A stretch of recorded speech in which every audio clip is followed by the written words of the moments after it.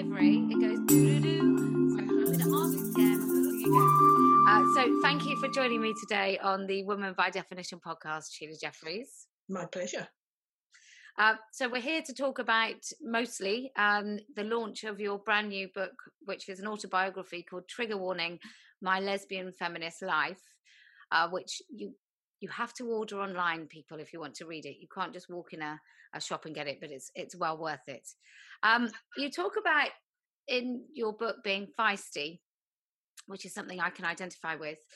Do you think that part of you, do you think you were born like that, or do you think you were made? Like, when did you know that you were feisty?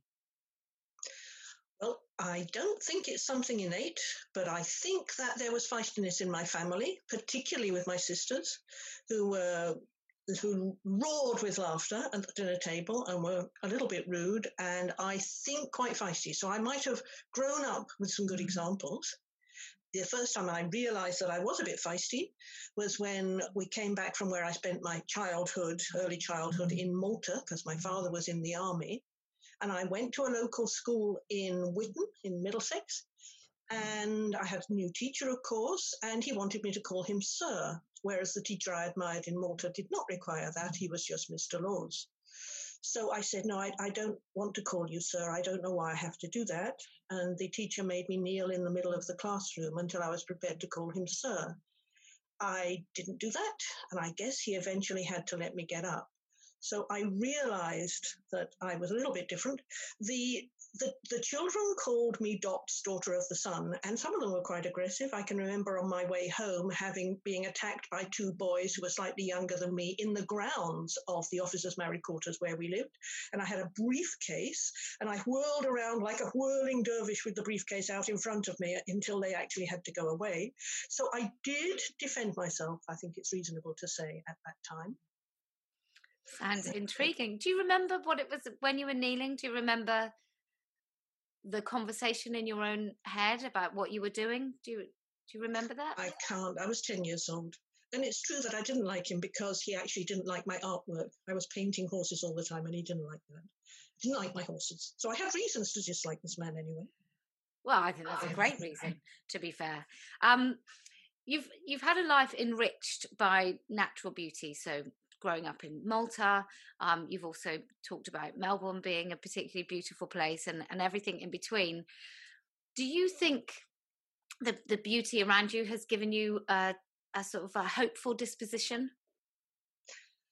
I don't know that is the case. And I think it is a good question why all the way through I've managed to keep going, in the period I call the doldrums where there was no real feminism. I always kept going. So there must be something naturally hopeful in me. I don't think it's about the natural world, although I've always been enormously keen on the natural world. And as a child, I wasn't allowed to have a dog. I would have liked a dog more than anything. And my father threw the little kitten that we had down the stairs, swinging it around his head by the tail. So it was quite difficult for me to pursue my interests in the natural world and animals, but I absolutely loved animals. I was in the Society for the Protection of Animals in North Africa, which was mainly about donkeys. And I was in an anti-vivisection organization. And animals were a huge love, and they still are. I don't know if they help me to be optimistic. I'm not sure if there's a connection there. So do you remember growing up then, do you remember women or men even that you admired, that you sort of set your sights on? No, I actually don't. I think when I was a teenager, my sisters in particular were determined to turn me out, being just, ordinary 50s girls like themselves. They were quite a bit older than me, although my sisters were not always kind. My older sister told me that I had a nose that was stuck on hot and my arms were too fat. So, they weren't always kind, but they did teach me makeup and all that kind of stuff, which I found difficult. So they did all that kind of thing. I don't think there was anybody that I looked up to and admired, except that my older sister looked like Ava Gardner, I always thought. Maybe I thought I should look like that. That never happened really. But as to admiring other women, no, I don't think until, I think I talked to men. I assumed indeed that I had at some point a brain more like a man's because women were interested in the sorts of things I wasn't interested in. I really wasn't interested in clothes or makeup particularly, and so on. So I talked to men all the time until I realized that I was not a man. I can remember this, the very beginning of my being a feminist. I was lying underneath the sort of stereo player that we had in the house. You know, I'd have my ear against the speaker. Can't remember what was being said, but it suddenly struck me in my mind, I am not a man. People think of me, even my male friends, as a woman. That was a shock to me. It was a big shock to me. I couldn't go around thinking I was going to be just like the boys in my head anymore. That was kind of the moment of my feminist awakening. At the same time as I realized that everything in the world I was living in was composed and created by men. All of the pavements on which I walked, the houses in which we lived, which had the woman in the kitchen and hidden away and doing the housework like the housekeeper always would have done. All of those things, I began to realize that the world was constructed in the image of men and not mine. But it was a big shock to me. It was a big shock to me. So on that then, what did you think the differences were between men and women? Did you see women as lesser or just not you? I think I thought, actually, before I became a feminist, that women were not tremendously interesting because of their topics of conversation. Men were funnier, they did jokes in public space, and just generally more interesting. When I became a feminist, of course, particularly when I went to women's centers and saw women actively, reproducing newsletters and producing books and all sorts of things, I thought, wow, women were suddenly completely fascinating. Women were able to do all of the things that I previously thought probably that only men could do. And the energy was extraordinary. So I fell in love with this extraordinary, strong community of women doing all of these things, which was so different. Mm. This was the early 1970s. So, we're talking about a different time. So that feeling then, thinking about that feeling of that first rush of, wow, there are women that are also interesting. Have you had that sort of that surge since? Did it continue to climb until, I don't know, until everybody lost their minds in the late 80s? Yes, I think so. I mean, I was in the most amazing community. Women had a great deal to break out of, You probably were not born then, but, you weren't supposed to really go into a pub if you didn't have a man with you and all those kinds of things. So I had to break away from all of that. And yes, once I'd found women and the extraordinary intelligence of women and the feminist theory and the way women could put things together, yes, that just grew and grew. Until, of course, eventually, after a few years, I decided that I needed to be a lesbian. It's a very interesting decision, and one I'm going to ask you about a bit later. Now, I'm not going to lie, I've totally avoided reading Beauty and Misogyny, Harmful Cultural Practices in the West, because I'm a little bit of a paid-up member of they must be doing something for me on a personal level that means I'm not willing to give them up. And this is like so many women, obviously. Is this a false economy for me? To not read the book and not choose to make any personal changes of that kind. I mean, the fact is, in the early mid 70s, women were giving up beauty practices on a massive scale. When I was in the late 60s, I wore false eyelashes. I had different kinds of eyeshadow going up to my eyebrows. I did everything. I wore the false eyelashes in bed and woke up in the morning and found that they were flopping at the edges. I did all of that. When I became a feminist, that was one of the huge revelations because feminism was based on the idea that the personal is political, so you make personal changes. When I realized I didn't have to do any of that, I stopped the depilation, I stopped bleaching my hair, which was mid-golden sable, and I remember walking into the university one day and thinking, nobody will recognize me because I didn't have any makeup on. I obviously didn't look like me. And a male friend just bowed up and said, "Hi, Sheila." And I said, "How did you recognize me?" It really was. It was a huge and massive change. So we all did that. I mean, really, feminists didn't do beauty practices because we saw them as oppressive and as part of women's subordination in those days. But of course, after the 1980s, there was a big going back. It wasn't unisex anymore. It was a real sort of going back to the 50s. High-heeled shoes came in. I didn't realize the extent to which that was the case until really the early 2000s, when I was seeing women, falling down in the street, actually falling down in the street because of these horrendous shoes they were wearing, which are still there, of course. The newsreaders wear these horrendous crippling shoes that they probably only put on once they enter the studio because you cannot wear in them. So they're just doing fetish object stuff so that the camera can linger on them. So when I realized that all of this was coming back, only it was much worse. There were women actually having to shave the area around their vulvas. There was much more plastic surgery happening, far more breast implants, which is a very serious form of violence against women's bodies. I thought, this is absolutely shocking. All of those critiques that we used to have been forgotten. I need to write a book. So I wrote Beauty and Misogyny at that time. And what I argue in there, because I taught international feminist politics, so I was very aware of the women's human rights understanding of some practices being harmful cultural practices, the main one being female genital mutilation, which of course is now done in plastic surgery on women to make their labia look better. And I've got a big section on that in the book. So I thought that this understanding, these harmful cultural practices which are justified by tradition, which come from women and girls to inferior status and which are harmful to our health, I thought, great. That analysis actually explains beauty practices in the West. The West is normally seen as this civilized, advanced place that doesn't have harmful practices. But clearly there are very, very serious harmful practices going on against women which are harmful to their health. And it's specifically against women. I mean, men are not, unless they're autogynephiles and excited by the masochism, going around in high-heeled shoes, showing large parts of their body, depilating, etc. Men do not have to do that, because men have the right to walk out of the house swinging along with their hands in their pockets, in flat shoes, bodies covered. They have the rights of the superior class, and very, very lucky they are. But women have constantly to be on display. As I explain in the book, it's a bit like sort of an outdoor brothel. Men get excited and have erections, indeed, in being able to see women all dolled up for their pleasure in public space. And of course are extremely aggressive towards those who will not comply. I remember being called on a website by some man from my university picture. She looks like a bulldog.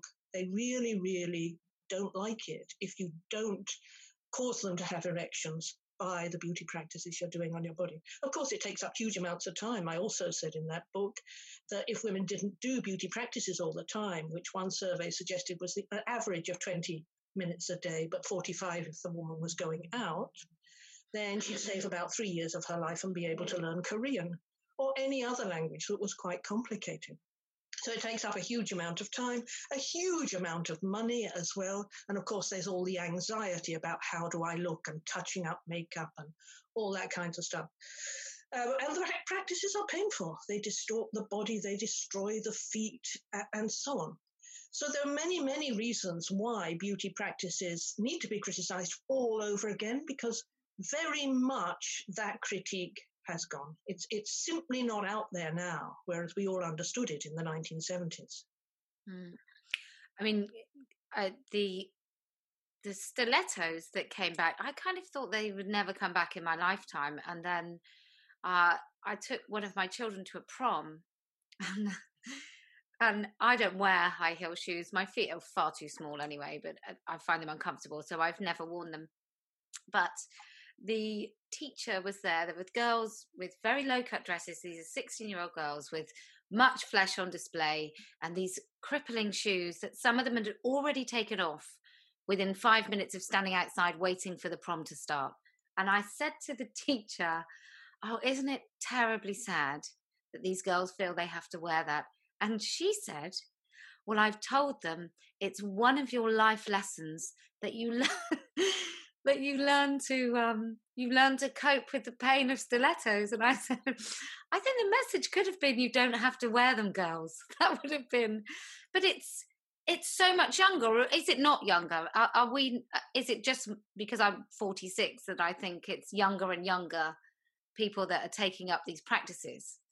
No, I think it is going down and down and down. And when I added extra bits to the book when it was republished in 2014, I came across all of these parties teaching sort of 7, 8-year-old girls to put on makeup. There's loads and loads of women entrepreneurs setting up these companies. There are loads of special makeup for children, which presumably doesn't have all the very harmful chemicals in that are very, very dangerous to women who wear it. And it's a huge business. Putting this makeup onto children is a massive business now. And of course, there are, for babies in prams, there are little stiletto little plastic shoes they can wear with stilettos on the end so that they have them in the pram. I mean, it's an extraordinary indoctrination and grooming process that girls, of course, struggle to get out of because they have to learn not to do all of those things. And as I talk about in the book, when girls reach puberty and they're supposed to be starting to think about doing all of these practices, it's often a very, very big crisis for girls because they're no longer supposed to wear trousers and climb trees. They've got to fashion the whole way they use their body and what they put on their body to meet the sexual corvée, as I call it in the book, the unpaid labor women have to do to sexualize themselves for men's satisfaction. So adolescence is often a huge problem for girls, but much more so now, of course, because with the development of the pornography industry, being a girl has become something very, very frightening for many girls. They're not in a position to, when I was 12 years old, I was only interested in conkers. I think it's quite difficult for girls to even think about that now. So we have the problem of girls transgendering and transitioning to try and become boys because it's so obvious that the situation of boys has so much more freedom and possibilities. So I guess for girls, they either they have a choice. They can either play the game and be these sexualized objects for the pleasure of men, or if they don't want to play the game, there's an alternative, but it's equally, if not more so, well, I don't know if it's more so harmful, but it's also harmful. It seems like there's not much choice just to reject both of it. No, there really isn't. I mean, when I came into feminism in 1973, my very first group was a women teachers group, and we worked on sex stereotyping in children's textbooks. That was the big issue for us. So that, Janet and John books, John wasn't doing the car with the father, and Janet wasn't in the kitchen with the apron on. That's all what was happening at the time. And we thought we'd get rid of what was called at that time sex role stereotyping. That was the very, very basic entry point to feminism for me. And now we're having to struggle again where there's such very serious sex role stereotyping that actually girls are feeling that they need to exit into another stereotype, which is somehow being a boy or a man. So it's all come back in a very, very serious way. We really thought we would fight that, and so that men and women could be equal human beings, not two separate castes in a hierarchy. So on that point specifically, do you think that this new enemy, which is still the rigid boxes, but almost not being allowed to talk about them, so they're still very rigid, it's almost an invisible enemy, if you like, because it's so insidious. Do you think that's a harder fight than when you were just moving forward, trying to just abolish the sex stereotypes in the beginning? I think it is because it's now society-wide. It's a massive political trap that we are in, where women are basically being told that gender is, again, essential. Gender is what we used to call sex role stereotyping. We're in this extraordinary situation now where governments pass legislation like the Gender Recognition Act in the UK in 2004, where they actually recognize in law sex role stereotypes, because of course men can't become women. They can only say that they've got an essence of gender which landed on them by some miracle which causes them to want to shave their legs or do whatever it is. So it's an extraordinary situation where gender is being imposed upon women by law. And in fact, women are not allowed to actually say things like men can't become women. They're not allowed to criticize this idea of this essential gender that floats about and men may accidentally get. It's actually, the law is now being used against us. So it's a long way from a little group of teachers looking at children's textbooks and saying, oh, that's not very good, we're going to criticize that. We're now, it's all being imposed upon us politically, legally, in an extraordinary way. So I have a lot of men who would definitely not identify with feminism. In fact, think feminism is some sort of assault on reason, which I clearly disagree with them. But they often talk about feminism bringing about the word gender, and then gender being this thing that's now being used against feminists. What do you think of that argument? I mean, clearly I don't agree with it. I'm not saying that I agree at all, but there's something about that word gender that seemed to trigger, give you a trigger warning, that seemed to trigger all of this other stuff. How would you answer those people? I think, well, there's a complicated history to this word gender. I mean, obviously it was invented by sexologists back in the 1950s to suggest the sort of social conditioning that was placed upon the biological differences between men and women. It was picked up by feminists, and they said, some feminists, socialist feminists, not my kind of feminist, in the 70s and 80s, used the word gender. And I think they used it as a euphemism, because, you know, women is a rather bold statement and frightens a lot of people. We're not supposed to use the word anymore. Male power, male violence, all those things seem, you know, very, very rude to say. If you talk about gender differences, gender hierarchy, etc., it sounds all more cozy and fluffy, and it doesn't mention men at all.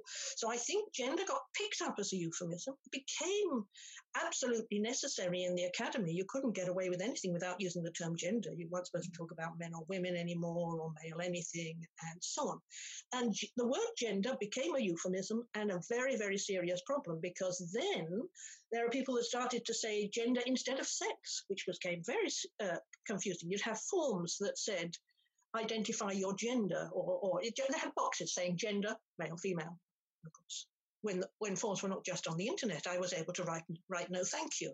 But when they are on the internet, you're not really in a position to do that. So gender, the euphemism, came to take over sex. Then it created huge confusion. I think we need to go back to sex and sex role stereotyping. And we need to be clear. I mean, it is a complicated history, and I can't obviously explain all of it in a short moment here. But the word gender is now something we need to get rid of. I really think we do. Gender is sex role stereotyping. We can get rid of it. We need to talk about sex. Women's human rights are based on sex. They're not based on gender. Yeah. And so when did gender come in? Because you found feminism in the 70s. Were people talking about gender then? We weren't. The radical feminist circles in which I moved were only talking about sex and sex role stereotyping. We talked about women being a sex class or a sex caste. We absolutely didn't use the word gender. The word gender came in, I think, from some academic socialist feminists really in the late 1970s, and got spread around a bit in the UN and in international public circles where you couldn't really talk about women. It was too dangerous. So it was useful to have that euphemism, I think. But certainly originally we never used the term gender, and I try never to use it to this day. Good. I think that's, I totally agree with you. And when your feminist awakening came and you discovered all these women and intelligent women who were much more than maybe you'd give them credit for before, how did it feel to understand the mechanisms? Did you go through a spell of, maybe grief is probably the wrong word, but once you'd seen it, you can't unsee it? Did you have any moments where you wished you maybe couldn't see it, or was it just too damn exciting? No, it was just wonderment. I'd sit in an underground train and think, men developed this, and they developed this in their own interests. It was just an extraordinary opening up of everything. And how do you square it then? Because obviously you still live in this same world as all the rest of us, but you understand it perhaps from a perspective that everything is a man's world and everything is created for men. How do you continually square that with yourself? I I find it more and more difficult. I particularly find it difficult these days just watching the television. I mentioned news presenters earlier. I think it's absolutely extraordinary that these highly intelligent, talented women have to sit there with fetish shoes arranged to be photographed or stand in them, which is even more difficult, and they all have to do it. And the hair is extraordinary now. A lot of presenters and women in public life have hair that comes down to their breasts in huge false curls. I think they're bought from poor women in Thailand and added in. It's absolutely fetishized. So women are totally fetishized for men's delight because the hair satisfies men's interest in women's hair. That used to be in the early 1900s when there were trams that a man would sit next to a girl and snap off a bit of her hair because he would take it home to ejaculate on. Hair fetishism is a big thing for men, and it's a big part of their fetishistic behavior. So the fact that there are women having to look so extraordinary does make me feel a bit like an alien living in the world. I know there are lots and lots of women who are rejecting these practices, but in the public world, everything that's acceptable and seen as okay and respectable on women is pretty much fetish. Fetishes for men, shoe fetishism, hair fetishism, and so on. It's really bonkers when you think that pretty much, unless a woman does go along with that, she's not fully equipped to take a public facing role on the TV. No, she's absolutely not, because they pretty much all do it.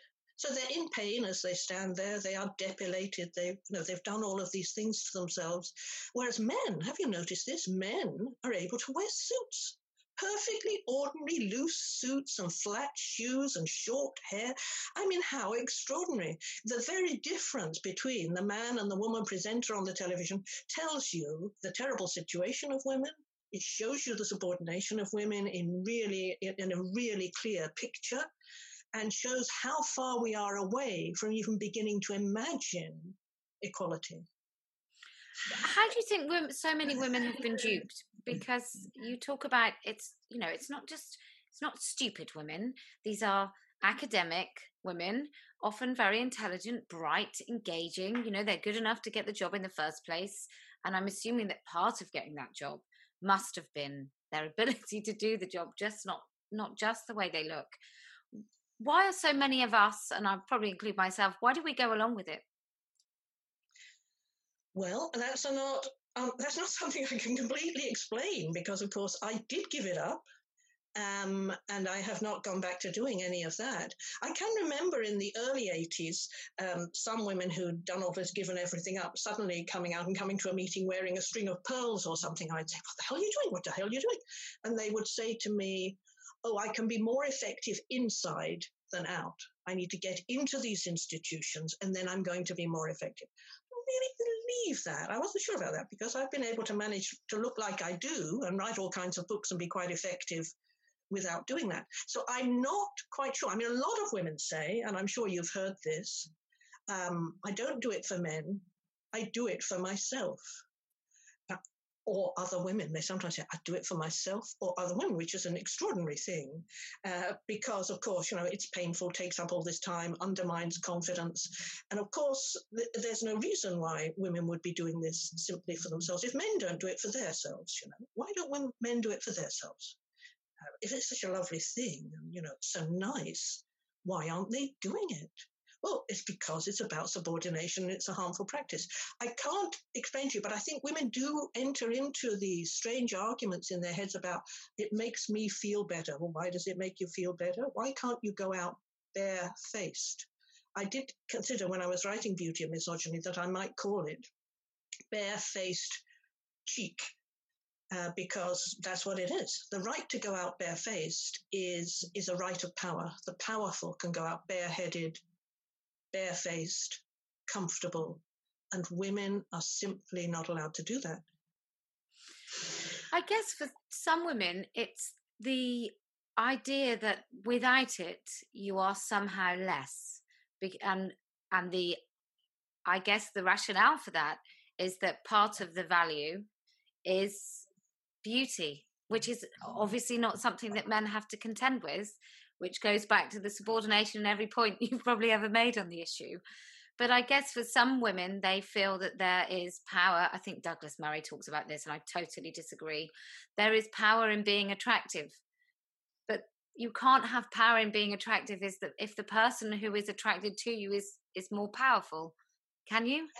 But also, it's a problem that women are expected to exist in the world for men. And men's attention to them is a huge part of whether they feel a reasonable person or not. I remember, 20 years ago now, giving a talk at a women's business association in Queensland.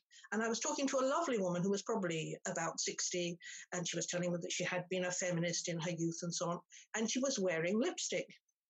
And I said, well, I wonder why you wear lipstick. And she said, I've only just started.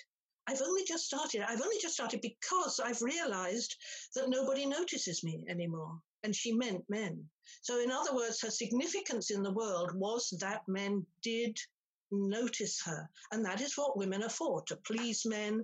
And if men are not noticing them, they can feel, who are they? Do they exist? And this was a really intelligent woman. I really, really liked her. So the fact that a woman is so damaged in her self-esteem that actually she can only be happy in the world if men give her the right kind of recognition, that is a tragedy, but that must have a lot to do with women putting this makeup on. Of course, the problem is women age. They can no longer be the sexy objects that men really want. So then women have a tragedy of aging. Actually, lesbians don't have a tragedy of aging. I didn't have a tragedy of aging because I never, that for me it was the most marvelous thing of all when men stopped noticing me, when they stopped harassing me on the tube train and so on and so on. It's marvelous. It's freedom in the world. But for a lot of women, they experience tragedy in midlife, when men are not excited anymore. It just reminds me that I had a friend who took her mother, who was about 65, to a hairdresser's, and the mother was sat here, and the daughter had often gone to the hairdresser's, and the hairdresser looked at the daughter and said, "What does she want?"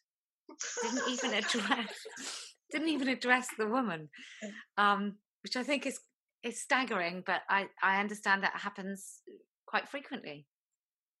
I'm sure that it does. I mean, men do not exist in the world for women. They don't go through their whole lives being worried that they're aging, that they might have a baggy something or other because women may not be as excited and may not look at them. Imagine the freedom that they have. Oh, and that I have, and all women who remove themselves from these practices have. Well, talking about removing from practices, you also removed yourself from men romantically, and you, in your book, you talk about choosing to be a lesbian. How did you get to the choice, and what does that choice actually mean? Is it a rejection of men, or is it an embracing of women? What does it mean? Well, I think both of those things are involved. In 1977, I wrote a paper for a conference in London called The Need for Revolutionary Feminism. And a lot of women really liked what I was saying. I said that feminism needs to be based on women's bodies because men possess women's bodies. They keep control over women's reproduction. And that's the very basis of the subordination of women. And some women said, we've got to create this thing called revolutionary feminism. And then sometime later, they invited women to a meeting to talk about whether you can be a heterosexual revolutionary feminist. And I was heterosexual at the time, but I was already becoming aware of a set of ideas within feminism which said, if you love women, as certainly I did at that time, in a general sense, and if you're fighting for women, and if your whole life is going to be about women, why would you choose to go home in the evening to somebody who doesn't understand your experience? So I went along to this meeting, and I said, I agree with you. And I think I describe in the book the moment that I realized that I didn't want to be with men in my life anymore was when I was watching the television with my lodger and my boyfriend at that time. And it was a play, probably Armchair Theatre, which used to be on television at that time, which was marvelous. And there was a teacher in a classroom, and one of the teenage students, put his hand up her skirt. I was completely horrified because, of course, I knew exactly what that would feel like. I was a teacher. I was horrified. And I looked at the men on either side of me, both of whom were just watching the telly, completely unmoved. And I thought, that's it. That's it for me. I could not spend the rest of my life with someone who had no ability to understand that, and an understanding from within, who really, really understood that. But at the same time, I was aware of the community of women. I was doing everything with women. So it seemed odder and odder to come home to Dave, because I was going to women's discos, I was going to conferences and meetings, and there was such excitement. There'd be such erotic excitement, too, in the room with those women. It was tremendously exciting in every way to be with them. So it isn't as if I decided I would no longer be with these two men and just move into a void. There was an extraordinary excitement I was moving into. So I asked both of those men to move out, and they did, and they bought a flat together. But it's not as if, it was without incident. I can remember being on the tube one day and being really upset about how David would feel and so on. But I knew that it was something I had to do. And I have to say that, unlike very many women, I had not had bad experiences with men. I had only had very reasonable experiences in all my relationships with men. It's also fair to say that I never loved them in the way that I loved women romantically and passionately as well. I mean, it became clear to me that there was a considerable distinction, but whilst I was with men, I didn't know that. Do you think every woman can choose to be a lesbian? I think they can, but of course it depends on what the situation is. I mean, as I say, I had that extraordinarily exciting community around me to move into. There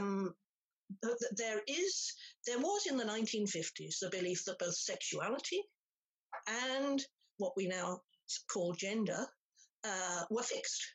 That women would automatically not be very good at certain things, but be very good on working at assembly lines in factories, but they wouldn't be able to make cars and so on and so on. So all of that was understood. And there were very old-fashioned psychiatrists who would do tests proving that that was the case. It was said about race as well, that black people in America were less intelligent, and they did these tests to prove that. So all of these things were assumed to be biological in the 1950s. Then with the flowering of the social scientists, there was an understanding of social construction, that actually women's subordination, the roles that were forced upon us, the limitations around us were socially constructed. It was understood that it was an absurd idea that black people were less intelligent than white people, and so on. So all of these terrible restrictive political ideas were overthrown. It was true of sexuality as well. We did understand that sexuality was socially constructed. We understood that heterosexuality, rather than just being the fact that you might like to be with men, was actually a political institution, because it is necessary for women to be in individual relationships with men in order that women's labour in all of its different forms can be exploited. So the women are not paid, of course. I mean, some of the forms are obviously reproductive, producing children. Men are able to own them if they're in control of individual women, whether it's in an arranged marriage or in concubinage or wherever it is. So there's the producing of children. There's the emotional labour. Women always saying, it's all right, Jack, I'm sure you'll get that promotion. You're really very good. There's what I call the unpaid labour towards the man's job. You know, women are supposed to do the dinner parties, and they're supposed to throw the launches and take around the canapes and the vol au vents, and do all of the emotional labour to try and help the man in his business, and that's all unpaid. They, of course, do all of the labour in the house, or they are entirely in charge of bringing in the outsiders to do it. They have to organise the cleaners and the gardeners and the cleaning of the shirts and the so on and the so on. And then there's the sexual labour. The vast majority of women have allowed sexual access to their bodies when they really didn't want to do that. You know, they were tired, or they weren't interested, or they were no longer interested in that sort of thing in their marriage. They would rather have been reading a book or doing something else. In fact, in the work I did looking at what the sexologists were saying in the construction of female sexuality and the imposition of male sexuality on women in the 1950s, one of the complaints that a husband came to a sexologist with was that his wife would continue to read a book while she was sexually penetrated. Another woman continued to paint her toenails. Imagine that. Oh, she must have a steady hand. think so. I think so. And these men were absolutely furious. But the women were just saying defiantly, you want to treat me like an object. You're treating me like an object. I will carry on doing what I want to do.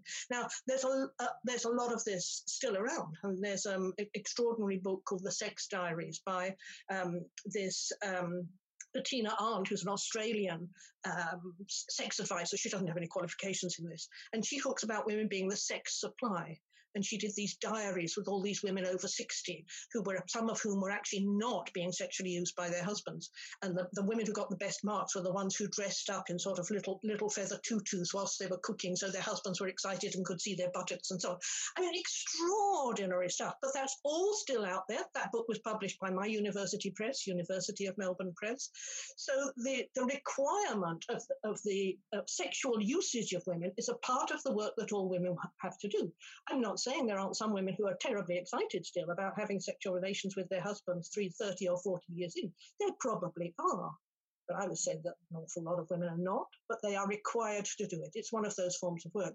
So the only way that men can get those forms of work from women, all of those forms of work, is through the institution of heterosexuality, through marrying women or having relationships with women, through which those forms of work are extracted. So in that sense, heterosexuality is a political institution that is enforced. That's the reason why at the moment in schools, girls are being told that it's reasonable to want to be a boy, but not reasonable to want to be a lesbian. So heterosexuality is imposed. Girls are not taught that you can, for instance, you don't have to use birth control if you're a lesbian. You can have equal relationships. If the studies show that women do half the work each, and it's much easier for the bringing out of children and so on. Girls are not taught that. Of course they're not. So heterosexuality is absolutely imposed. Lesbianism is, in that sense, a breaking out. Do you think it's harder now to come out as a lesbian, to actually live an authentic lesbian life for maybe someone in their 20s than it was when the society was more overtly sort of homophobic in the way that good old-fashioned homophobia happened, as opposed to the homophobia which renders your lesbian daughter a straight boy? Do you think it's more? Do you think it's more difficult now? I think it's extremely difficult at this moment. All that lesbian feminism created, I mean, we were reacting in the 70s against a world in which there was extremely little for lesbians, except some sort of underground private clubs, and there was no overt lesbianism. We reacted against all of that. We created theory, culture, spaces, theatre, discos, lesbian centres and so on, lesbian lines, advice. And so we created a whole community and world that lesbians could come into. And in fact, a student, a PhD student of mine, did this fascinating research where she asked lesbians who came out in the 70s, 80s and 90s why they chose to be lesbians. And the ones who came out in the 70s said they mostly chose.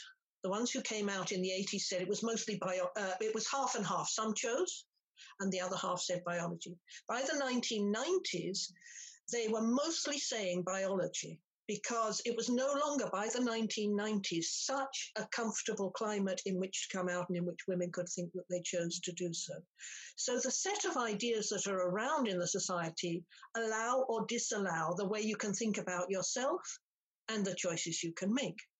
So in the 2000s, what we have had is a real coming back of biology and lesbian hating, really. Lesbianism is so difficult now for young women. They're supposed to call themselves anything else.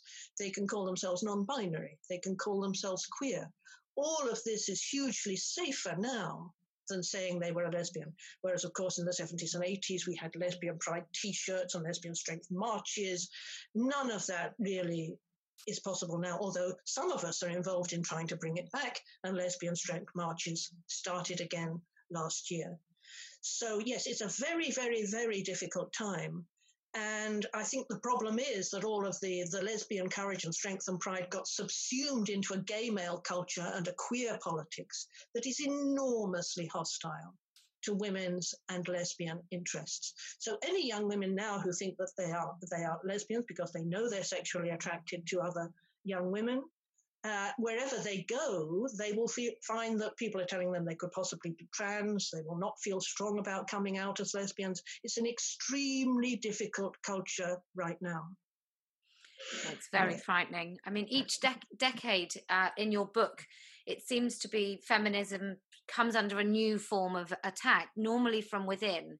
So, from a layman's perspective, there was the BDSM. There were charges of racism, which kind of rear its ugly head every now and again. But it seems to be more about dividing the feminist movement and the pushback against, for want of a better word, men. Whether it was domestic violence, then whoever was fighting domestic violence suddenly had to include men in it. Does it feel, even under every different guise, does it just feel like the same old enemy? I think it is the same enemy, but yes, the shapes and forms change. BDSM, or what we used to call sadomasochism in the 1980s, was created as a movement. There was gay sadomasochism, and out of that, lesbian sadomasochism. Now, sadomasochism is entirely heterosexual because films like The 50 Shades of Grey and all of the terrible fetishism and kink online, which is very seriously about the subordination of women. That's now completely normal and a part of heterosexuality. But yes, it was a big threat in the 1980s, and wherever we went, there would be sadomasochists who said, you cannot talk without us being here. They would hold up their flags. It's very like what's happening with transgenderism now. There are men pretending to be women who will come and say, we've got a right to be everywhere. You can't talk about us. But it's more serious now because they're actually telling us we have to change our language. We can't even really call ourselves women, and they are in control of the way we behave, what we do, what we say, in a forceful way, using the law in a way that the sadomasochists were not in the 1980s. But in terms of it being internal, what's happening is what's called horizontal hostility, which was a phrase first developed to explain why in the US, for instance, in the state of New Jersey, it's mostly young black men shooting each other rather than shooting upwards to the oppressor. So horizontal hostility is the way in which people under pressure will express that pressure against each other because it's too dangerous to express it towards those in control. So the fact is, yes, women very often will, in different circumstances, express that pressure against each other because it's too dangerous. If you think about the situation of male supremacy, I mean, women are murdered, harassed in extraordinary ways on the street, on the internet, in their own homes. It's dangerous out there. It's actually physically dangerous for women. So it's not surprising that a lot of the pressure, because it cannot be recognized in a way, recognizing how serious the situation of women is too dangerous. I was just reading an article today on a woman jogger in Arkansas who was abducted and killed while jogging. And the article said that there were 5 more women, 4 of them in 2019 in America, who were killed in this way. So this is terror. It's a state of colonization and terror, but it's very, very frightening. It means that women, if they really think about it, will not be able to walk out on the streets at night or go jogging or do any of those things. So if you don't want to recognize that, and if you can't recognize that, then it is likely that some of that distress will turn into depression and turn outwards towards women. And I think that is what happens. So would feminism, is it due a leader, or is the nature of it just leadership is not really an option? We never wanted to do leadership back in the days of the women's liberation movement in the 70s and 80s. We wanted to be very different from the left. We didn't want those ways of having a central committee that would decide what could be said and what position papers could be written and who was going to be the general secretary. We came out of the left, a lot of us, and we wanted to do it very differently. And we did do it very differently and very successfully for a time. I think there was, of course, sometimes natural leaders do emerge in situations, and it's very difficult to make that not happen. And often they get a lot of shit because there was that feeling there shouldn't be leaders. But I don't think that feminism does leaders in the way that political parties do and the left does, and we try very hard not to. We've had enough of the patriarchs in that way.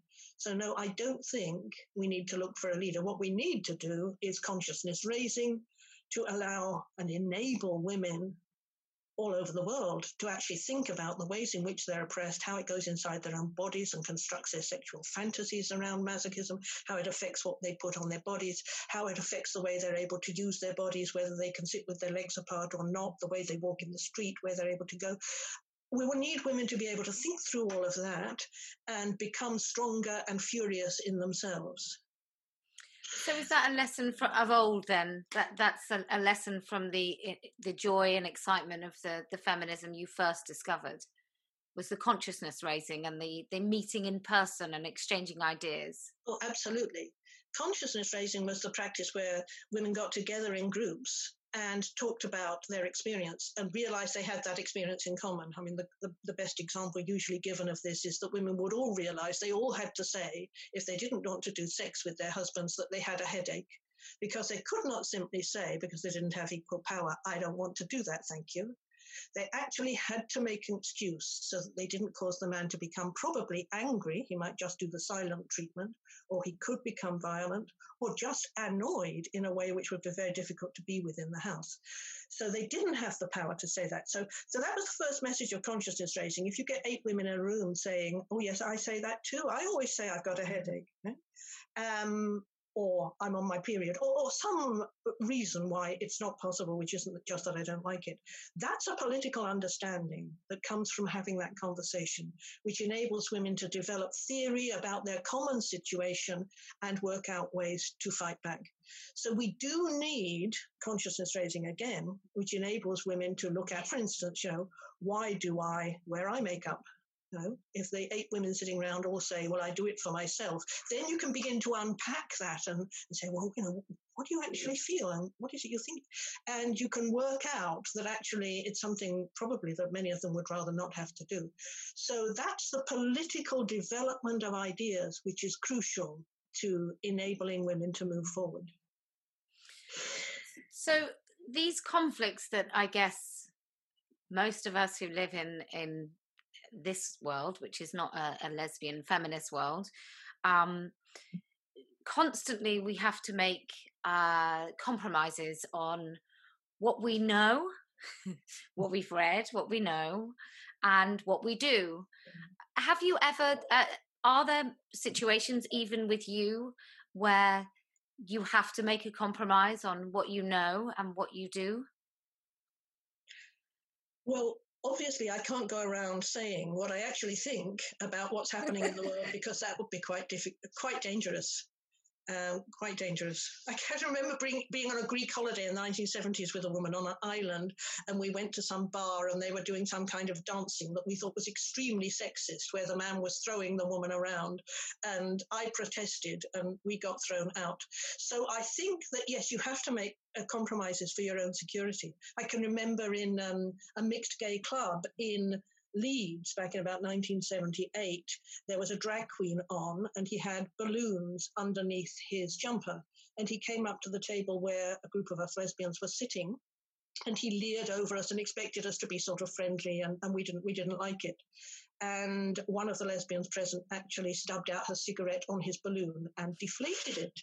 Now, that was a very, very naughty thing to do, it's fair to say, but we didn't want to be patronized and leered over by a man pretending to be a woman. That was humiliating to us and extremely offensive.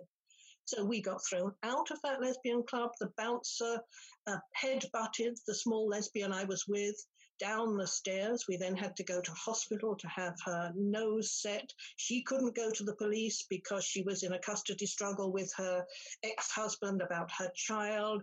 So no, you cannot do things. And that lesbian should not have expressed her dislike of the drag queen. So that's how women are forced to sort of obey and not show what they really think, because actually it's dangerous to do so. So yes, I have certainly made compromises. We all do in order to survive. So you've lived in Australia on more than one occasion. What made you go back?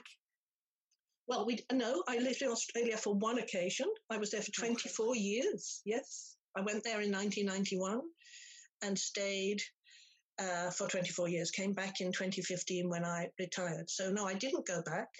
the question is whether I would go back. Britain is in such a terrible state politically at the moment, and we love Australia so much that, there is a big draw. But the fact is, there's lots of political work to do here, wonderful and exciting political work, and lots of women to work with. So I don't think that we're going to do that. But, often there is a strong incentive to go back to that place that we love, which I now think of as home, interestingly enough. Yeah. Although they're having great big problems with all the transing kids and women being prevented from speaking. You recently had Beth Rep, who was fined $10,000 for liking a post or 3, which weren't even that bad. I'm sure I've said worse. Yes, and in fact, prostitution is legalized in most states. So it's an extremely male supremacist country. It was a sort of, a frontier country where they set up prostitution very, very early on, mainly from indigenous Australian women and then from women trafficked in through Singapore, from places like Japan and so on. And now there are legalized brothels organized by the state, which gets taxes from them, the pimp state, as we call it, that actually supplies these women. There were several of them on the street where I lived. And indeed, there was one next to a McDonald's in a street nearby to us. I had a French film crew come, and they were making a documentary about how terrible the legalization of prostitution was, and that country then did criminalize the buyers. And they photographed me outside the McDonald's with the Scarlet Lady brothel next door. And I was saying, you get your hamburger here and you buy the woman there. And they were horrified at the situation. So Australia has a very hard, severe form of patriarchy from being that kind of frontier culture. And the edges of that masculinity have not been knocked off in many ways. So yes, at the moment, that masculinity takes the form of being extremely woke, very, very positive to forms of male sexual paraphilias like transgenderism and other forms of sexual violence like the prostitution of women and so on. It's incredibly good PR to sell women their own subordination as empowerment, whether it comes from so-called sex work or prostitution, lap dancing, stripping, all of those things. I just think it's a mighty feat. It's a brilliant PR move to say to a woman that you actually have empowerment when you're naked with a strange man paying you to access your body. I just wonder what helped usher that in, because if we all were rigid religious conservatives, which I'm not advocating at all, which has its own problems, I wonder if we could have ushered that in quite so readily on the high street, as it were. I don't know. I mean, there's more religion in Australia, I think, than there is in Britain. It's quite strong Roman Catholicism. In fact, what ushered it in? The sexual revolution. That's what I have written books about and explained. In the period of the 1950s and 60s, this thing called the sexual revolution, which was supposed to be so very good for women, ushered in, first of all, the decensorship of pornography. There were all the novels like Lady Chatterley's Lover, in which a woman is anally penetrated and supposed to be absolutely loving it, and all of that kind of stuff. So first of all, it was the novels which were decensored, and it was said that you had to find to publish them. And then a massive pornography industry was created. It took a few decades to really get going, but is now absolutely huge. And that pornography industry has transformed the politics and culture. And the prostitution industry came along with it, and that has transformed the way in which women are seen. It really, really has. So I think that's what happened. And of course, the feminist movement of the 70s and 80s, at least in Britain, rejected those values. And we saw prostitution as abusive, which is why it was so surprising to me when I first went to Australia in 91 to find that there were legalized brothels and that women were being advertised by their photographs in the telephone directory. I mean, it was absolutely extraordinary. You could have knocked me down with a feather. I could not believe what I was seeing because I didn't understand this very machismo type culture of Australia at that time. Even in Canberra, around the Parliament building, there are lots of brothels heavily used by politicians and so on. It's a little bit different what men are able to get away with there. Well, I'm a mother of a 14-year-old. I've got 3 sons, but I've got a 14-year-old daughter, And watching her discover some of the awful things that happen to women, watching her walk past a phone box with somewhere being advertised or a woman being advertised, watching her walk past even an underwear shop, which now we seem to think Ann Summers is some sort of great high street brand that can have really quite provocative pictures. It's extremely difficult to watch that discovery that actually this is the world in which she lives, which I can get cross, turn a blind eye, and I think I probably make choices. I'm probably a little arrogant. I probably don't make as many choices as I think, but watching her discover it is terrible. How do we move? How do we fix this? Conscious raising is great, but it's going to take all of us just having a single focus and working together. And I think that is almost the bigger obstacle. I think what is good now is that a lot of women, feminists, and maybe some of them wouldn't call themselves feminists, have discovered what's going on in schools. They have, for instance, discovered what's being taught in RSE, which is not about how to refuse men access to your body, how to be strong, how to be a lesbian if you wish to, not any of those things, but actually about the existence of gender identity and about various sexual practices that girls might definitely not wish to perform, even at a young age, that they're being told about. So what seems to have happened is that in the doldrums, the period when feminism was barely there, gay men whose politics were often anti-feminist, and men with transgender interests managed to get involved in the creation of sex education materials for schools, with feminists and parents not even noticing what was happening. So one thing we need to do is be terribly, terribly, terribly involved in what is going on in schools and try to work out what is really good for a girl's sense of herself, her strength and her pride as a woman. And is that what is happening? Because that is what should be happening. At the same time, of course, we need to be doing something about masculinity. Because masculinity, I don't see as something natural. Men are not naturally masculine. It's constructed. It's a sex stereotype. And yet it's constantly built up in schools in the sense that, boys should have, because they're not very good at reading, boys need to be better at reading. They need to be able to do the sort of jobs that girls can do. But of course, boys are pandered to in this way. They only have certain sorts of interests. They can't really read books. They need to do violent sports like rugby.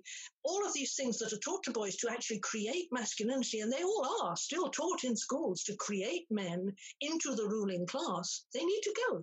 I know that's a dangerous thing to say and a dangerous thing to hear, but they have to go. We have to stop creating sex stereotyping through schools. We should be encouraging behavior that is about equality. And that is a very, very different thing. So yes, I want a masculinity abolished. It's not just toxic masculinity as a form of top masculinity that's not okay.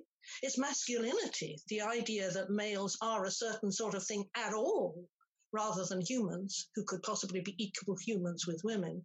It's masculinity, which is ruling class behavior, that needs to go. So there's a great deal to be done. And I know everybody's always blaming schools and saying schools have to do everything. Schools can do something.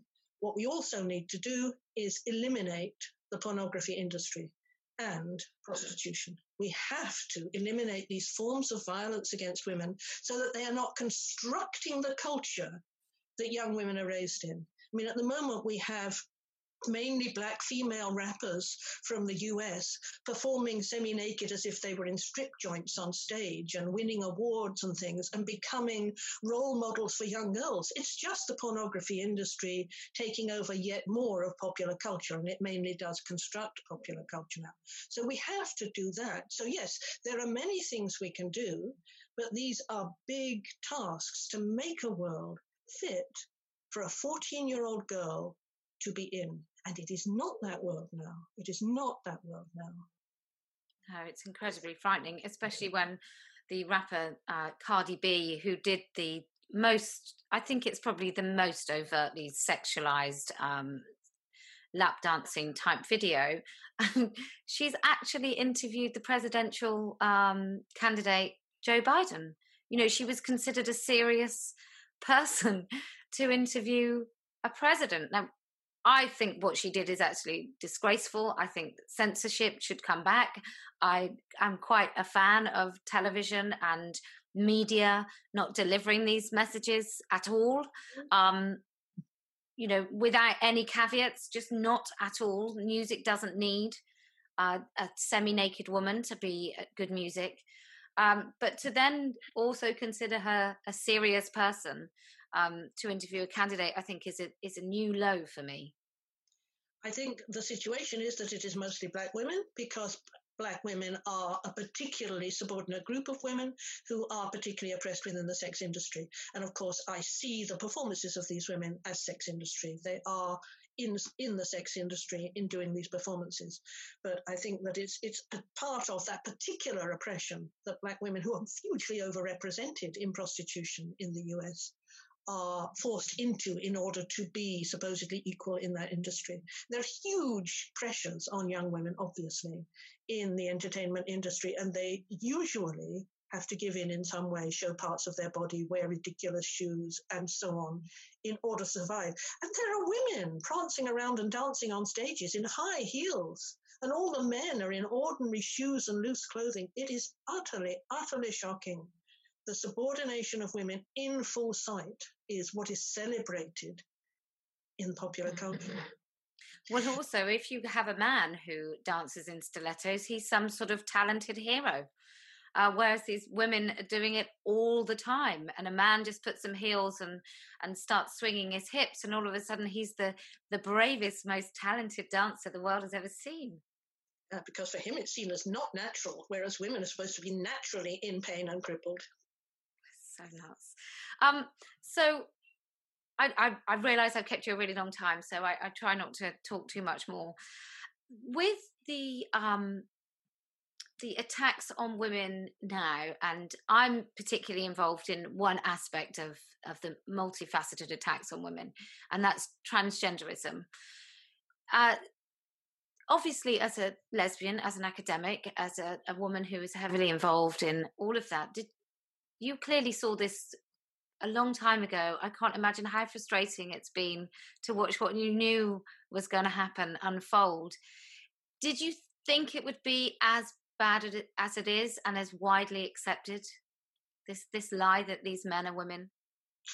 No, I didn't. I mean, back in the 1970s, there were a couple of men, transvestites we called them at the time, who wore women's clothes and tried to get into women's events. They were obviously transvestites in the way that it's meant in the DSM, the Diagnostic and Statistical Manual, getting sexual excitement from masochism of wearing women's clothes and imitating women's subordination, because that's really what it's about.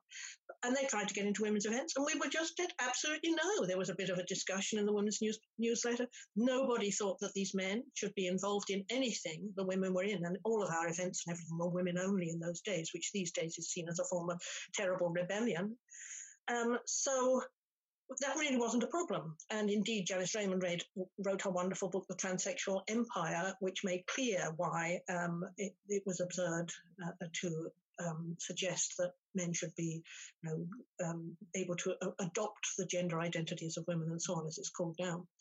Then, back in 1990, I wrote in my book Anti-Climax about the transgendering that was taking place at that time, or the transsexuals, as it were. And I made it clear how extraordinary the things it was that they said that made them women.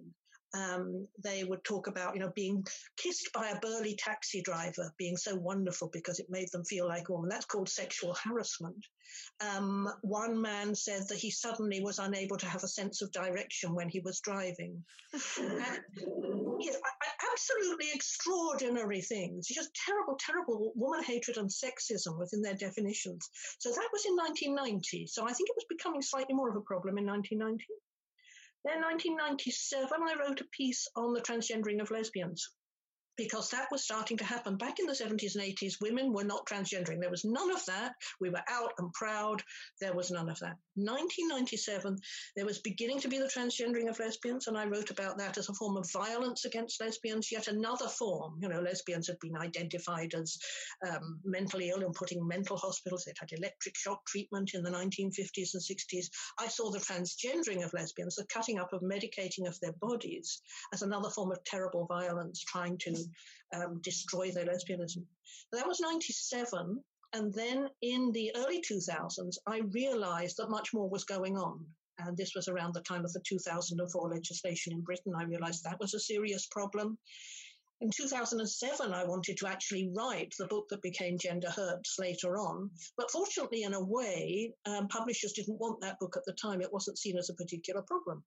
So by the time it got published in 2014, and in that book I try to draw together all of the threads, both the terrible harms to the bodies of the men and women who are transgendered, the anti-lesbianism, what was going on, the horrors of transgendering children, which I call gender eugenics, the terrible problems of men being put into women's spaces, even if they were rapists and murderers in prisons and so on.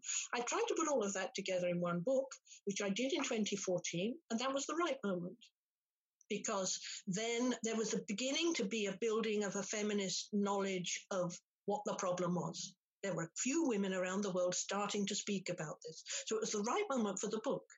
It came into a rising wave of critique of this form of men's harmful behavior.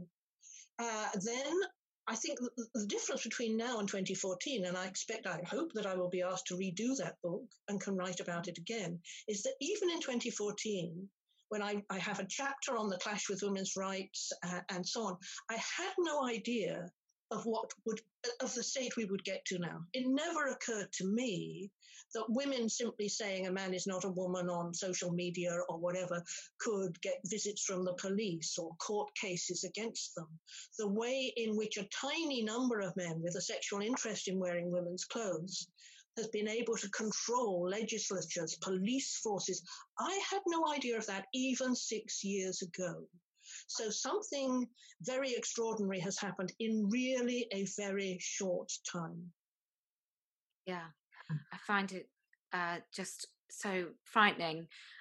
You wrote a book called Unpacking Queer Politics, and it's having somewhat of a revival, which maybe provide people with some tools and some knowledge to actually understand what's going on. Why do you think that people weren't so ready for it when it was published? Do you think it's always that people can only see the problem when it's right smack in their face? It was in 2003 that book came out, and it was at the time of the doldrums. And I don't think it was the moment when a critique of queer politics was going to be appreciated. I don't think people really saw what was happening. And so at the time, it sort of sank like a stone, really. It's fair to say Beauty and Misogyny, which was published 2 years later, did not sink like a stone. There were people prepared to take up that critique of beauty practices. But the critique of queer in 2003, not. But it's a very different situation now. In the last few years, maybe the last 3 years or so, young lesbians in particular have really been picking up that book and reading it and saying it's very helpful to them because they're in queer culture and politics. There's been a complete takeover of culture and politics by queer. If you just think about the phenomenon of drag queens, for instance. And drag queens are obviously lauded in queer culture as on the sort of spectrum of transgenderism. Well, they were just men who performed in women's clothes in a few little pubs in the 1970s. There was no drag queen culture.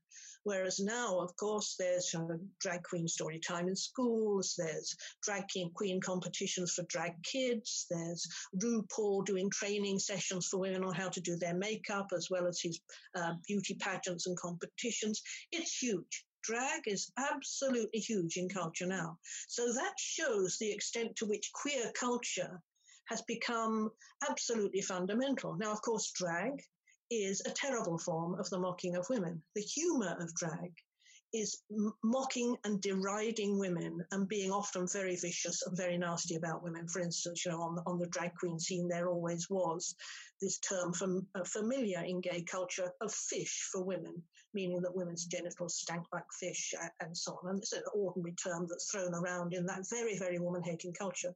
So drag culture is viciously woman-hating, I would say, and now is seen as the epitome of culture in many ways and in many situations. So I think this is a very, very, very difficult time for young people when queer politics and culture, which was once a minority, has now become so much part of what is seen as absolutely mainstream popular culture.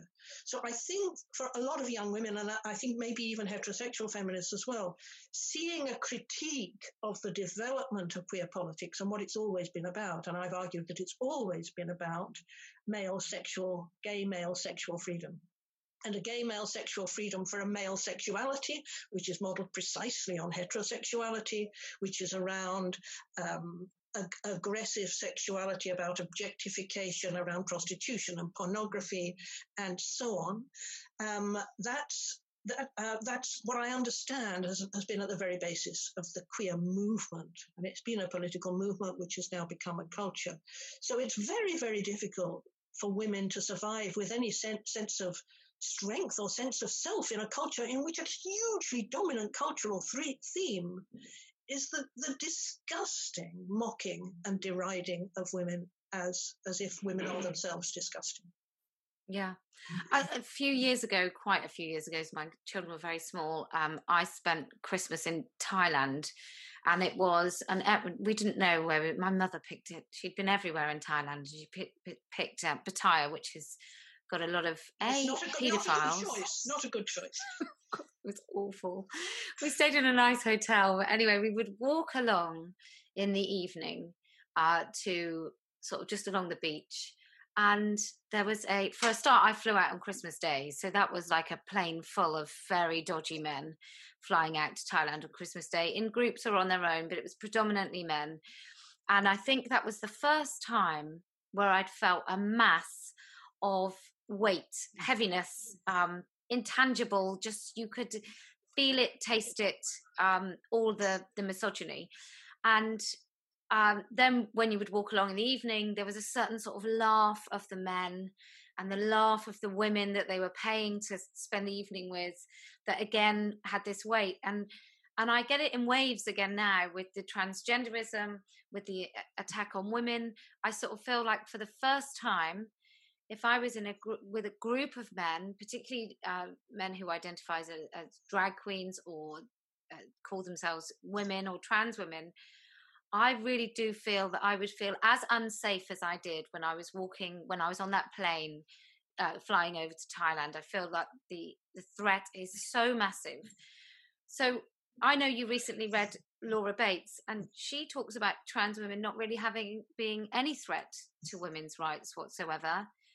How are these women doing that? Because surely they must feel it, or they're ignoring it, or they're lying.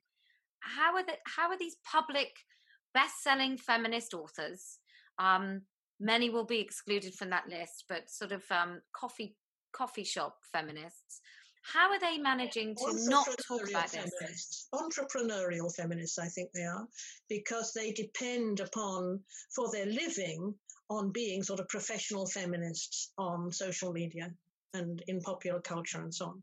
So the problem for them is that if they say anything, if they actually show what they really feel about drag queens or about transgenderism, they will lose their income. I mean, this is happening over and over again to all kinds of women. So I think they are very, very, very careful, and they have to show obedience. They have to make obeisance to the idea that men can mock women in this awful way and that that's acceptable. They have to do that in order to try and protect their careers. I think that's the situation. I think it's a jobs worth situation.